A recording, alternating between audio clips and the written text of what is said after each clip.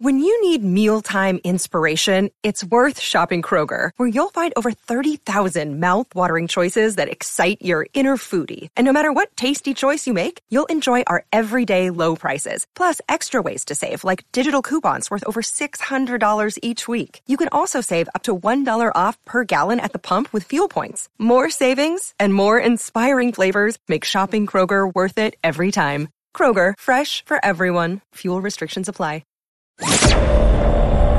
Richard Syrett's Strange Planet, following the truth wherever it leads, exposing evil and corruption and the secret machinations of powerful elites, revealing the high strangeness beneath the surface of our supposed reality, coming to you from the Great White North and his studio beneath the stairs. Here's Richard. All right, Ali, thanks again for joining us. Now, we're talking about the connection between the modern-day UFO phenomenon and its prophetic significance from a Christian perspective, and the modern-day UFO phenomenon's connection to biblical end of days and the second coming of Christ. We were talking just towards the tail end of hour one about Ezekiel's vision. Yes. We're all familiar with Ezekiel's wheel. Yes. And he's describing one of these vehicles, these crafts, right? And you were describing the vehicle that God himself rides. Yes, that's right. So in the book of Psalms, we hear about the Rechev Elohim, which is, I believe, the vehicle of the angels. But in Isaiah 66, when it says, "For behold, the Lord will come in fire, and in his chariots," another word is used. It comes from the same word, root word to ride, but the word here is Merkava. And so, one of the Israeli tanks is called a Merkava because it actually kind of means carriage, something that carries you. And we see that it's even put on the decoration of the temple.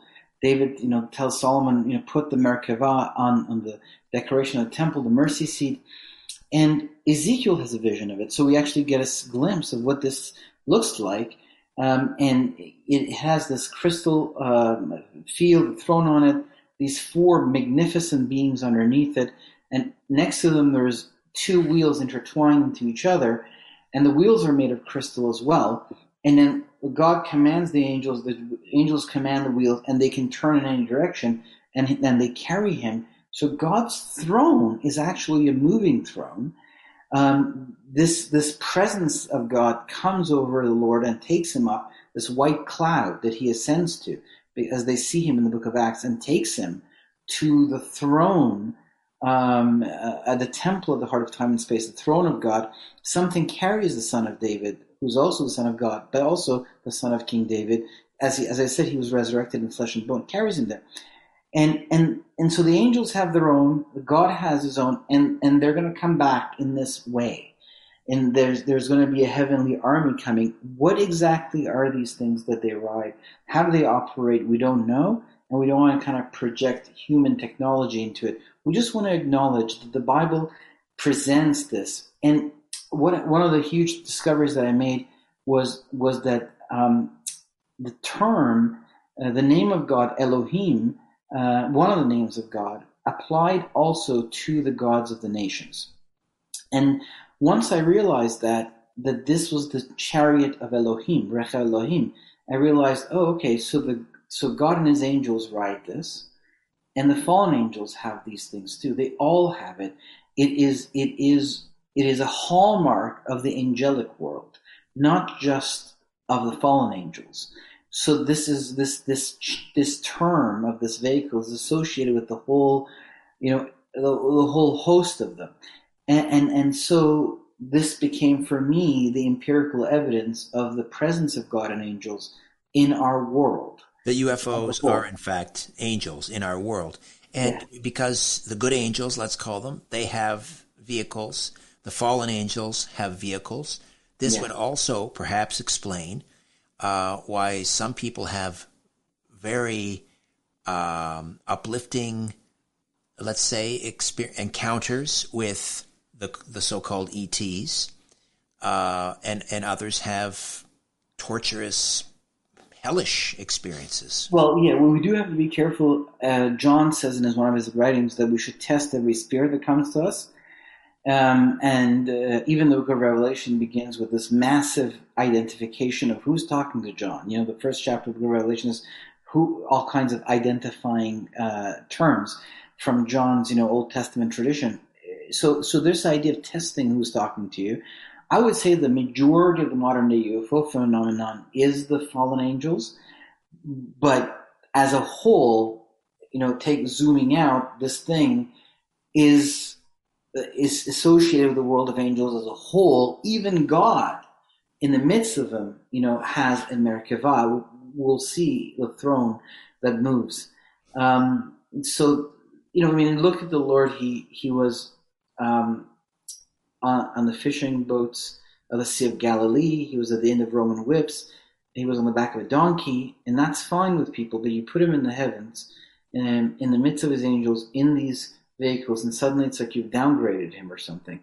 Well, no, this is even more sophisticated than the donkey, which was the most sophisticated thing that he rode on the earth. So this is not a downgrade. This is just an expansion of our understanding that this generation needs because of where this is headed. Okay, let's talk about, when we're talking about fallen angels, now let's talk about the gods of the ancient world order. Yes. Who were the gods?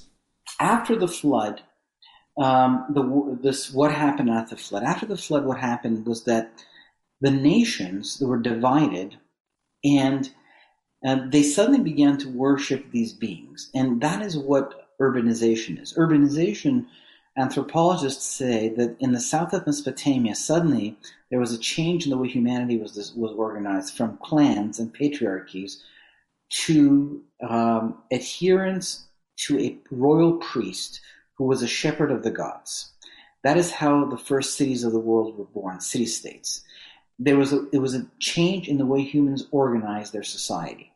What happened? Well, in the south of Mesopotamia, we see suddenly the birth of civilization. And when we look into the texts, some of them sacred, some of them historical, we carted out from the libraries of Mesopotamia, it talks about how knowledge was given to them by these beings, the gods. And that is the story of the birth of all the civilizations, whether it's Moses going up on a hill, Muhammad receiving recitation, the Avesta of the Zoroastrians, the birth of the Hindu culture with the appearance of the Vedic texts, the cradle of civilization in Mesopotamia. Suddenly there was this knowledge download.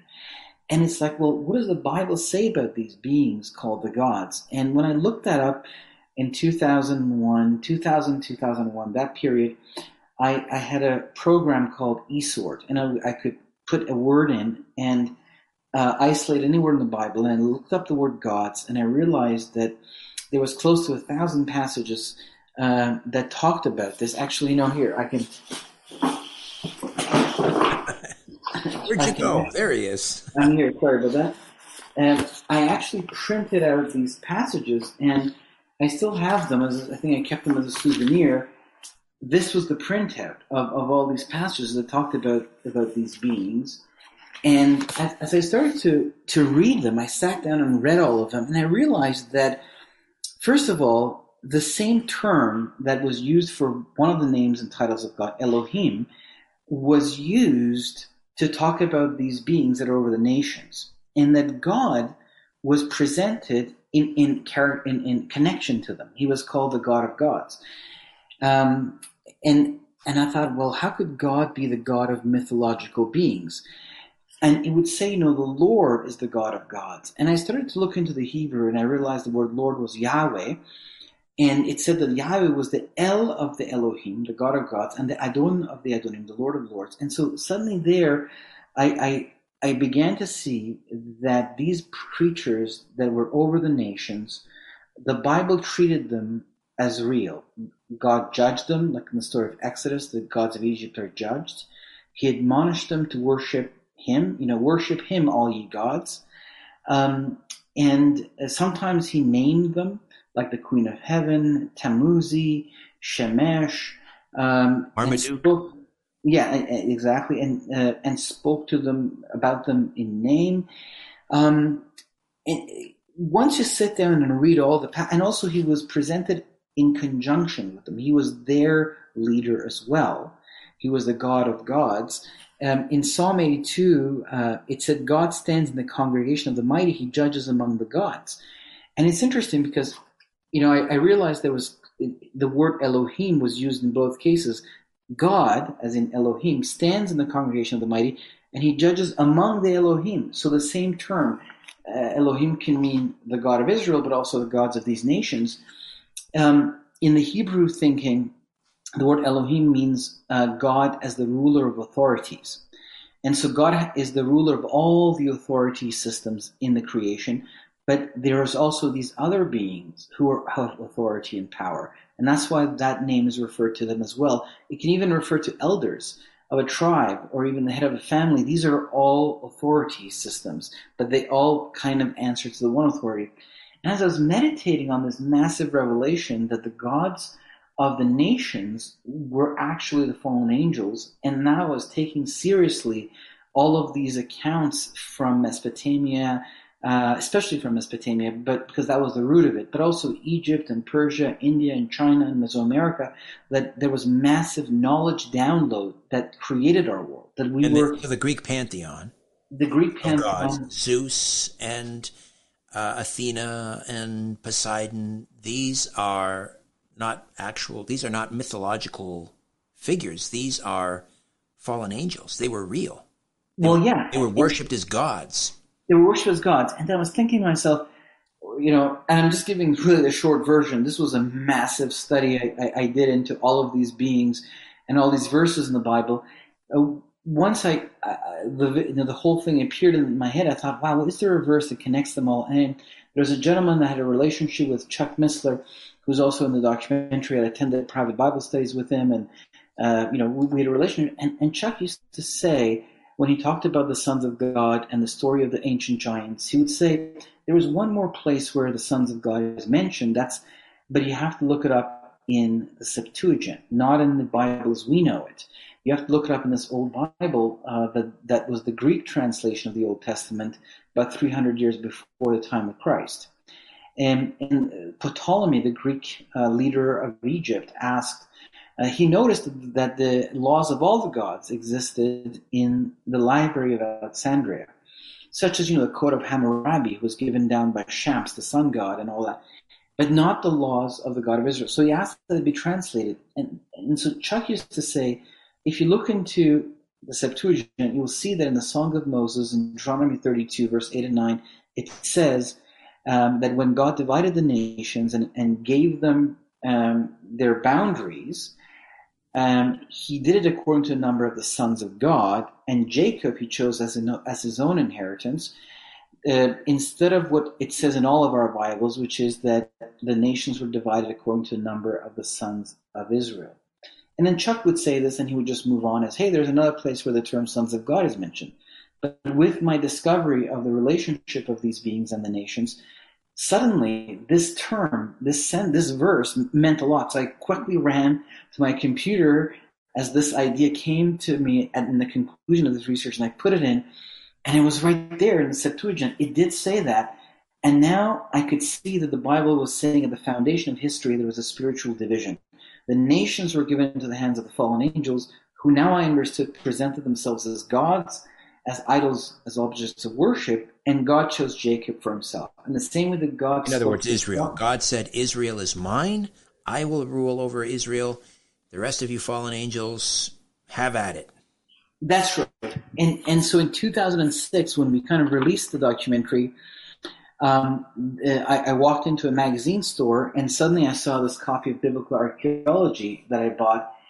And in it, there was, the altar of Zeus, which this person identified as Satan's throne, which was what we had identified in our documentary. In fact, the understanding of the relationship between Zeus and Satan was the key that God used to catapult our mind into this entire research of the relationship between the gods.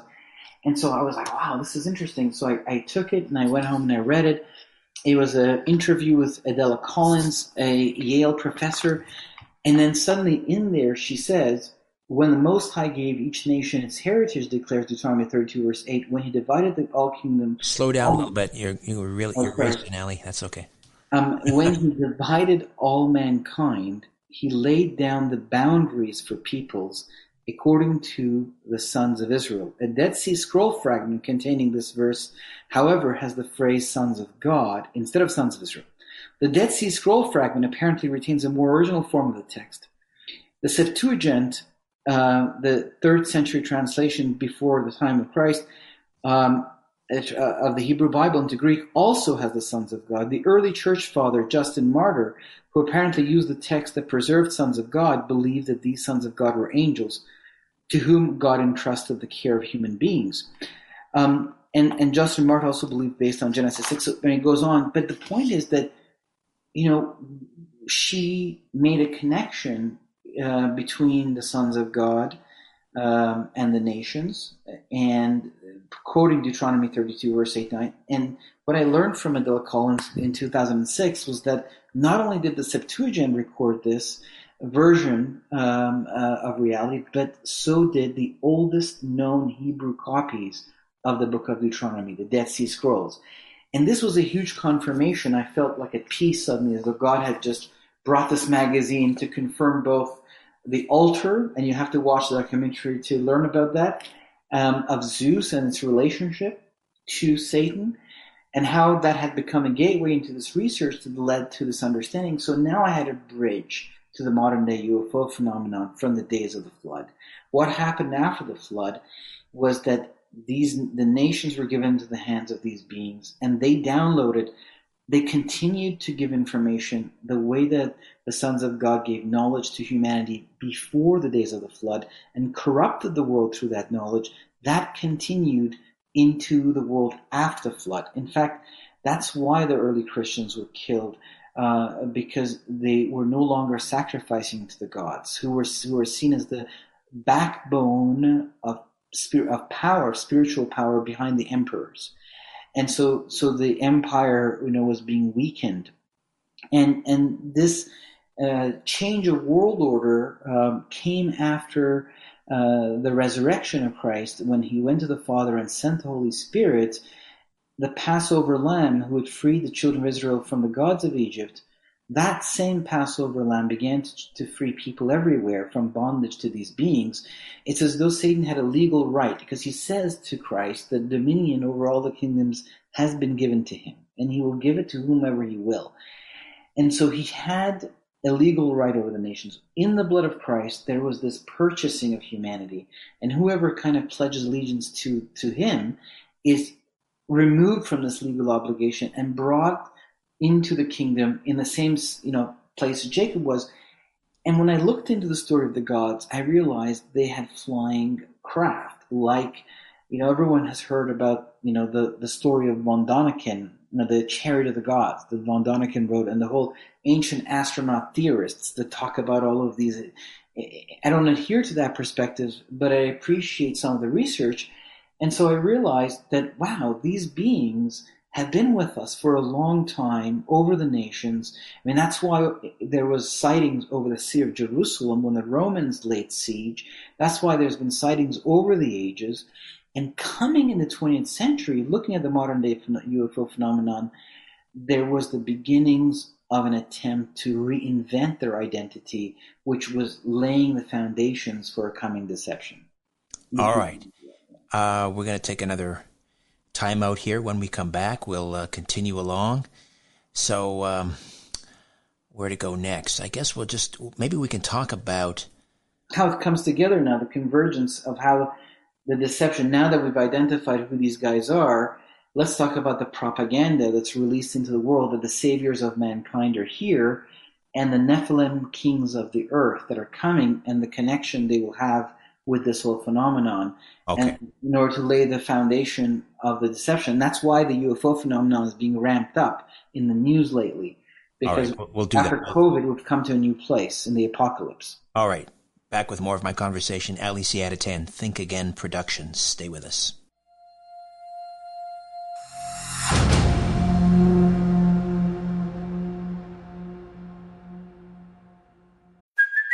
Hey, it's Kaylee Kaley Cuoco for Priceline. Ready to go to your happy place for a happy price? Well, why didn't you say so? Just download the Priceline app right now and save up to 60% on hotels. So whether it's Cousin Kevin's Kazoo Concert in Kansas City, go Kevin, or Becky's Bachelorette Bash in Bermuda, you never have to miss a trip ever again. So download the Priceline app today. Your savings are waiting.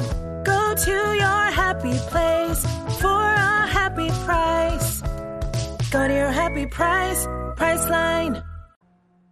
My trusted sponsor, Get the Tea, is having a sale this month on their Apple Cider Plus and one package of their Life Change Tea. What a great combination, considering it's that time of the year to be laying out on the beach or beside a pool in a few less clothes, right? Apple cider not only helps your digestion along with the tea, but it helps your tummy to feel full, to help us cut down on our intake. And don't we all need some of that? Go to getthetea.com to grab that sale this month. I love their tea. It's an absolute priority for me each and every day. This tea keeps my digestion and gut running smoothly. Just brew, steep, refrigerate, and drink. It's that easy. Iced tea and apple cider plus for the summer. Great combination. Go to getthetea.com. Apply code RICHARDJULY to get free shipping. That's getthetea.com and enter the code RICHARDJULY for free shipping.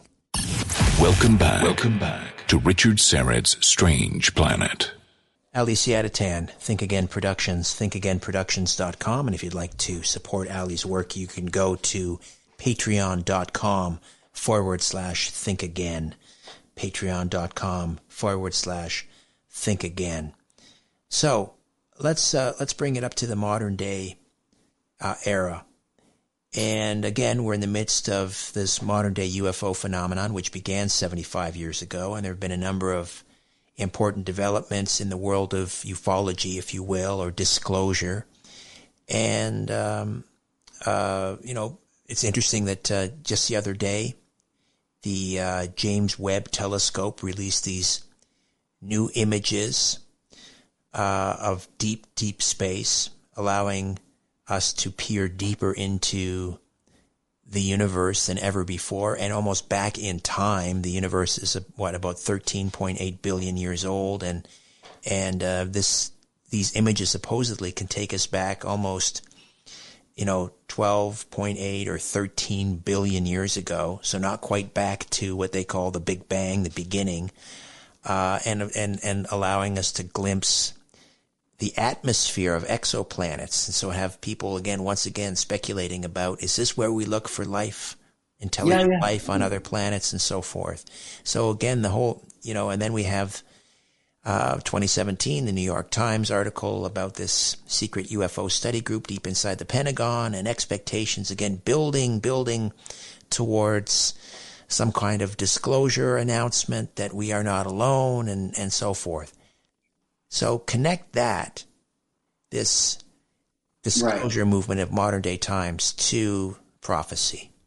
Yeah, so how do we see all this? Once I understood that the UFO presence was an ancient presence, that we humans are of the world of God and angels, and therefore our history is the result of the interaction of the world of God and angels, that the fallen angels had given knowledge to all the nations. That's how civilization was born. All of these bodies of knowledge that are the basis of our culture were actually the basis of Mesopotamia. Architecture, mathematics, astronomy, military arts, kings, priests, religious laws, the laws of the gods, all of these things. And the story of Israel, which begins the story of redemption, with the character of Abraham. And so this is the history of humanity and the coming of the Holy Spirit and the altering of the nature of the spiritual landscape from polytheism to monotheism. When you kind of come in the 20th century, the Bible tells us that there will be God will allow the fallen angels to have one final empire. There's going to be a final empire. We're not used to empires. There was a Roman Empire. It kind of broke into pieces. And became the various, empires of Europe. There's going to be a final empire. And Israel comes into the land and is going to contend with this final empire, and it's going to have a leader. This is kind of where the prophetic, points. And now these things that have been here for a long time make a massive reappearance, but they're not just making a reappearance, they're rebranding. When you look at the messaging of the UFO phenomenon early on, very early on, like in 1948, I have a book that talks about this scientific advisory board that told the American government in 1949 that these guys are here to save us, to rescue us, to help us enter into the galactic community and put away our nuclear, our atomic, Hiroshima and Nagasaki, put away that stuff and put away our violent ways. They're here to help us. And then you see, I put this poster in the documentary when I was talking about this. I put a poster of a movie called The Day the Earth Stood Still, because that was the first piece of Hollywood propaganda that I found that echoed this message as to why is it that aliens have arrived, which in that movie, this alien has arrived and then he puts the entire planet into a minute of silence and shuts down all technology and declares, once he has everyone's attention, the message, which is put away your warlock ways and enter the galactic community peacefully, and we were stronger than you. So how could have we known so early on in the research of UFOs in the late 40s and early 50s, when this stuff even started, these UFO flaps, these mass appearances stuff, how could have we ever known what their intentions were? We're just like seeing lights in the sky. So this is a plant. Someone is planting a seed in our minds. And I have now seen how this idea has basically taken over the UFO world, which is very popular. Tons of people secretly believe that the saviors of the world have arrived. Right. We often hear from abductees, in quotes, that once they're aboard the craft, they're shown movies about Earth's future and we're in peril, and often this narrative involves climate change.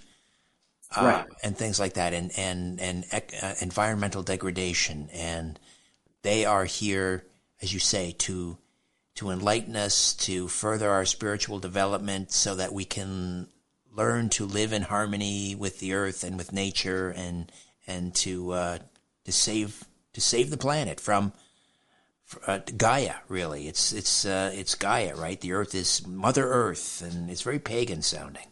Yeah, that was the second phase of the messaging. At first, it was about nuclear war, and then it became about the environment. And like what you're saying, they're telling them there's going to be environmental disasters, and we're here to help you. There's a very famous case that Dr. Johnny Mack from Harvard University, head of psychiatry, investigated. I think it was a private school in Zambia in Africa. And there's a video you can watch on YouTube. He's talking to a little child who they see these aliens, appear in the courtyard. This was, I think it was, Zimbabwe. Zimbabwe. Hundreds of school children saw it. Yes, and she, she's describing how he had these big black eyes, just like many other abductees describe the same thing. And then Dr. Johnny Mack, he says to her, "So what did you think?" And she said, as I was looking into his eyes, the idea came to me that we should save the planet, we should save the environment. And then he says, "Well, did you have this idea before?" And she says, "No." Like, it came from him, basically. So there's this messaging. You look at Dr. Stephen Greer, who I met a long time ago, but he didn't want to be interviewed. He's not interested in a biblical perspective, but he says that these guys are going to give us gifts as technology to help with the environment. They're going to give us ways to turn salt water into drinking water very cheap and things like that. And so there's this environment that becomes an issue. And we've seen, once when I researched this, like in the beginning, around 1998 to 2000, when I started to see that this is what was the messaging, I decided to keep an eye on what would happen to the politics of the environment, because in those days, the environment, there was this greenhouse effect story, but it wasn't really so big as it is today. And in the past, 20 years, I watched how the environment became more and more a political hot issue until it virtually has become the number one political issue. It's become a religion. It's become a religion, and we, I think, should expect that it's going to be a next COVID-like event, that there's going to be environmental things, and these guys are going to come and say, we're going to, some will see who says it, but there'll be representatives that tell us they're going to help us. And these guys are telling the abductees, we will help you when these things happen.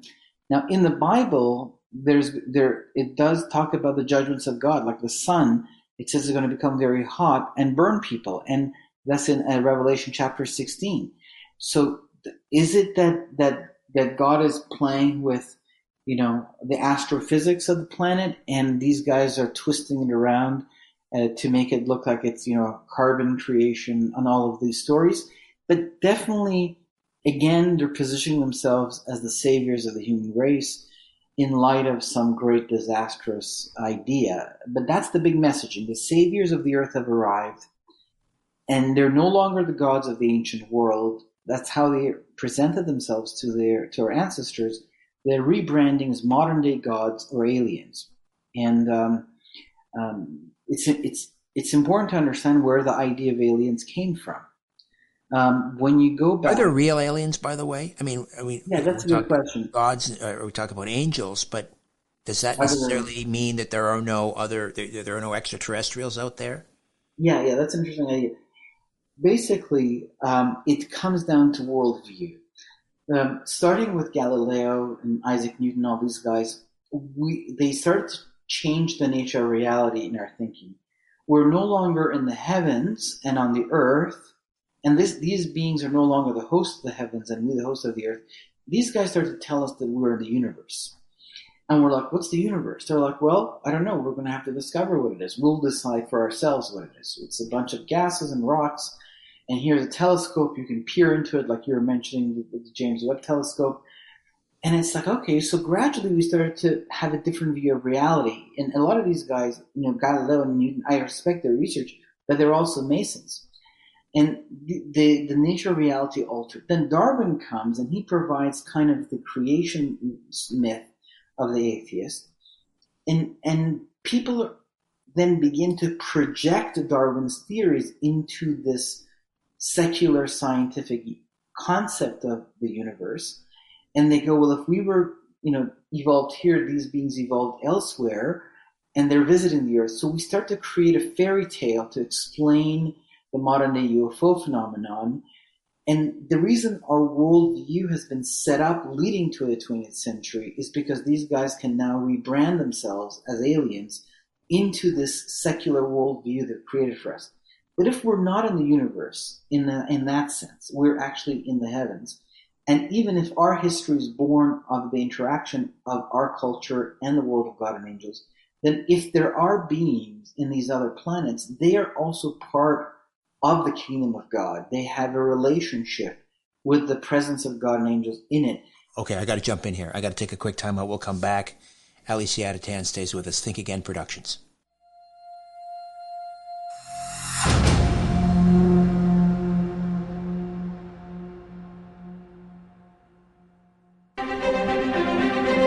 I call it the miracle molecule, carbon-60 or C60, for my good friends at C60evo.com. And I take a tablespoon every morning. It delivers more than 172 times the power of vitamin C. C60 is a known antiviral, antioxidant, antibacterial, anti-inflammatory. It's a remedy that works. C60 Evo users consistently enjoy better sleep and wake up feeling refreshed. This alone is worth the cost of the bottle. I sleep like a baby. I have no aches or pains. Zero. I'm 58 and I don't have a gray hair on my head. Get your miracle in a bottle. C60 from C60evo.com/Richard-Syrett. C60evo.com/Richard-Syrett.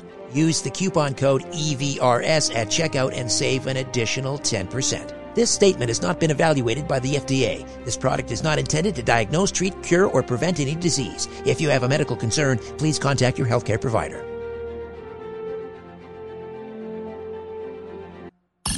Welcome back to Richard Syrett's Strange Planet.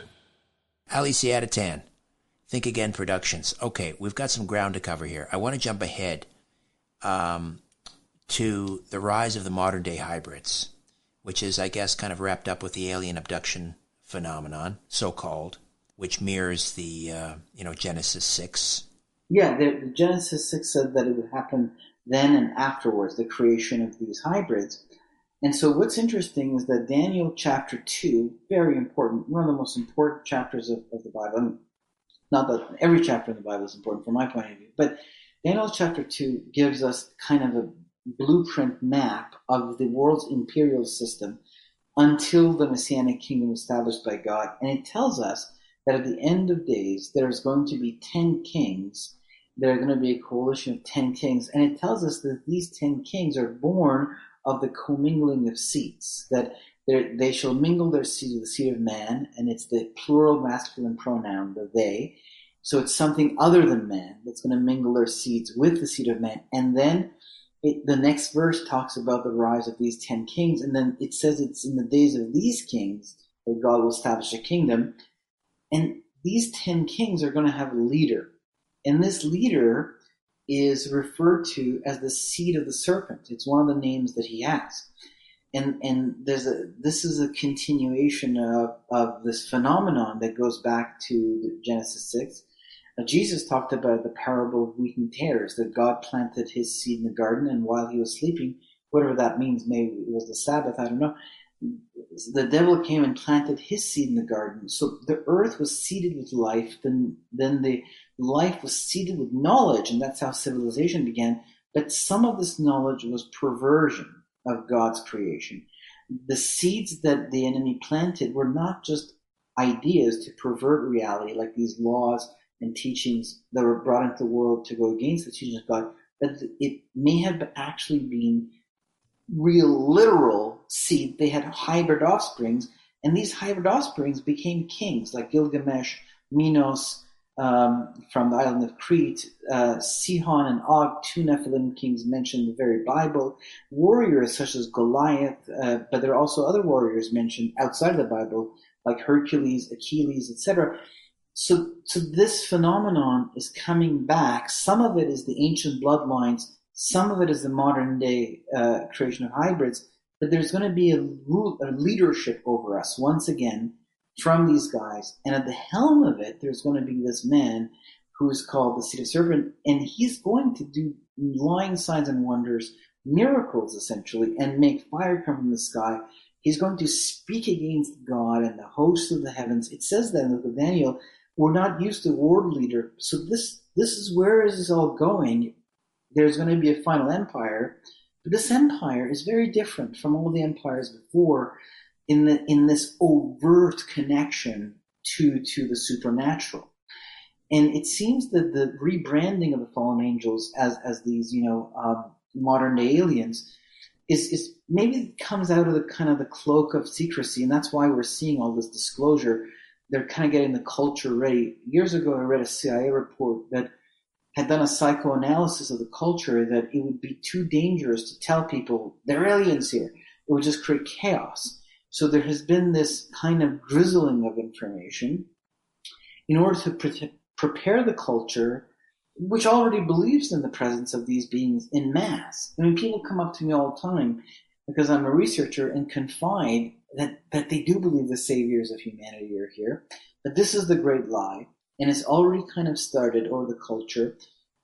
We're going to see the rise of a Nephilim kingdom. We're going to see the rise of one who is the leader of them all, and he is going to, make these lying signs and wonders. To what end? Well, we know that his empire will last for 7 years, and at the end of it, when the Lord and his angels enter history during this prophetic war centered around the city of Jerusalem, it says that the world, in many places in the Bible, in the book of Joel, in the book of Revelation, in the book of Zechariah, it says that the nations will gather against what we would call the second coming of God. And it sounds crazy. Why would the nations go to war against God? I mean, not believing in God, rebelling against God, fine, but going to war against God. Well, of all the lies and deceptions that began in the Garden of Eden with a conversation between Satan and Eve, and the altering of the nature of reality by creating these thought veils, the Bible says there's going to be a final act of deception. All right, let's get to the final deception. Again, now the world being ruled by a coalition of these 10 Nephilim kings. At the head of them is the serpent seed, the Antichrist. Yes, and this is happening to us, by the way, because we are of the world of God and angels. And I just want to say that when you look at the story of the Bible, the prophets of Israel, they paint a beautiful picture of humanity's future, full of hope, an incredible redeemed earth. Basically, Jesus ushers in a utopia. But the book of Daniel tells us of the age of empires and the collision of the prophetic dream of the prophets of Israel and this final empire. And it culminates in a cosmic battle. Now that we're seeing that God is preparing us for the true nature of how this is going to go down, that the Lord and his angels will come in these things they ride, and these fallen angels have already started to prepare the culture for a rebranding of themselves, and then they're going to take this rebranding. This is a conjecture, but this is something many people are thinking about. They're going to then rebrand the Lord and his angels also as an invading alien force. And they're going to kind of reverse reality, which is something they've been doing for a long time, which is they're going to present him as the one who gave us religion, who wants to be worshipped, who's bad. And from the beginning, like the Masons, they say, oh, Lucifer was the good guy. He wanted to give us knowledge, and God kind of, the Hebrew God kind of prevented it. This is the continuation of the same line of thinking. That the ones that are here and their hybrid civilization, which it is like they're tapping into the ones that were made in the image of God and creating beings in their own image. They're trying to replace this resurrected, priesthood, which is going to be part of the kingdom of God. They're trying to create their own version of it. They have their own leader. They have a race in the image of the fallen angels, and they want to kind of create that empire here and carry it into the heavens. So they're going to rebrand the Lord. They're going to rebrand him as an invading alien force. It's going to be like a good cop, bad cop scenario. And they're going to present themselves as the good cops and the Lord as the bad cop. They're going to reverse reality. And this is how they're going to deceive and lie to the nations. And behind this king of the nations, because Psalm 2 says, why do the nations gather against God and against his Messiah? And so this is kind of, what's going to happen. The nations are going to have a king of the nations. And he's going to gather the nations with this deception against the second coming of the Lord. And now we have the Battle of Armageddon, a cosmic war. This is where the UFO phenomenon is headed. But to understand it, you have to kind of unravel the puzzle from the beginning and put all the pieces together, and then it comes together in this way. This becomes a biblical perspective of this increasing heartbeat of disclosure that we're seeing. It's headed to a final deception that rallies the world against the second coming of Jesus Christ. This is a possibility, a very real possibility now. So the people that are promoting UFO disclosure, are they just useful idiots that don't understand? Are they maybe not useful? Idiots is strong. Useful fools. They're not fools. They're actually, if you don't have the salesman for the Antichrist. I mean, if you don't have the Holy Spirit, your mind and heart are open to deception. So you kind of catch a wind of whatever the culture is throwing at you. And so a lot of the guys that are into this phenomenon are just not into God. And so they are being already deceived by this great angelic, propaganda. It's very powerful. They reach into people's mind. There's energy. There's ideas being thrown out. And then perhaps some of the top guys, who is it that's in contact with them and worships them already? I mean, you look at, for instance, Lord Bacon, the great Mason. He was allowed to see these creatures. They call them in Masonry the unknowable ones, and these creatures of light that appear to the top Masons. And so maybe some of these top guys have some sort of communication, but most of the people get deceived because their heart is not in the right place. You have to be sealed by the Holy Spirit, and then you have God's perspective flowing through your consciousness. and the scripture is open to you. So it's very important, now more than ever, to make one's peace with the King of Kings, because we're entering into the transition of history from the age of empire to the Messianic kingdom. There's going to be a great unveiling of the Lord and his angels, and the world of these things is colliding with the human world. That's why it's seeping through in the form of the UFO phenomenon. It's already upon us. As I said at the beginning, a sign in the heavens was given in 1947 when the sign on the earth appeared of the reborn nation of Israel, because this is telling us we have entered this age of history. We're basically in the beginning of the birth pang years in 1947. And now we're seeing, since COVID, an acceleration in this, if we're to use the imagery of a woman giving birth, that the contractions get closer and closer as this age of history is about to give birth to the next one, the contractions are going to intensify. And so we're headed in an accelerated way into these deceptions. And if you don't really have this preparation from Scripture, it's going to be hard to put it all together and not to be deceived. So you need the Holy Spirit. If people want to know more about this, I do recommend that they listen to the series on the Book of Revelation and on the Patreon account. They can go on my thinkagainproductions.com and sign up for the newsletter. Go to YouTube and sign up for the YouTube. There's videos coming, and I serve the community that's supporting me, and keep people in the loop as to what the Bible says about all of these mysteries. Patreon.com/thinkagain. Patreon.com/thinkagain, and also thinkagainproductions.com. And always a great pleasure, Ali. Just very quickly, the audio is like an audio book of your analysis of every chapter of Revelation. Yes, 22 chapters. There's one chapter uploaded per week starting tomorrow when people get the first chapter, and you'll get a chapter per week, and you get to listen to it. It's not always verse by verse, but it's pretty close because the book of Revelation is very rich, and if you went verse by verse, you could just talk for hours. But much of what's in every chapter is pointed out, and from this point of view, the apocalypse is basically mainly the war of fallen angels and their hybrid offsprings and their kingdom against the second coming of God. That's really what it is. God is kind of, we talked about the days of Noah, but also the days of Exodus, where God comes and frees his people from the yoke of the Pharaoh and of his gods. That through what? Through the Passover lamb. And that is also eschatological. It's talking about the end of days, when the Lord comes and frees us, delivers us from the Antichrist, who is like the Pharaoh, and the spiritual forces that are behind him, like the gods of Egypt. We are the benefactors. This is a rescue mission. This is the final redemption, the good news. So God is in control. We shouldn't be afraid. God is in charge completely, even of the devil and of his angels.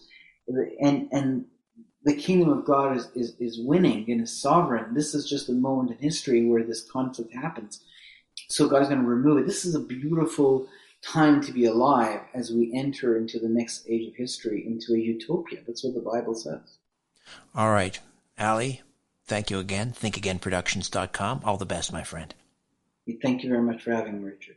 A new Richard Syrett's Strange Planet drops every Monday, Wednesday, and Friday. Subscribe at StrangePlanetPodcast.com.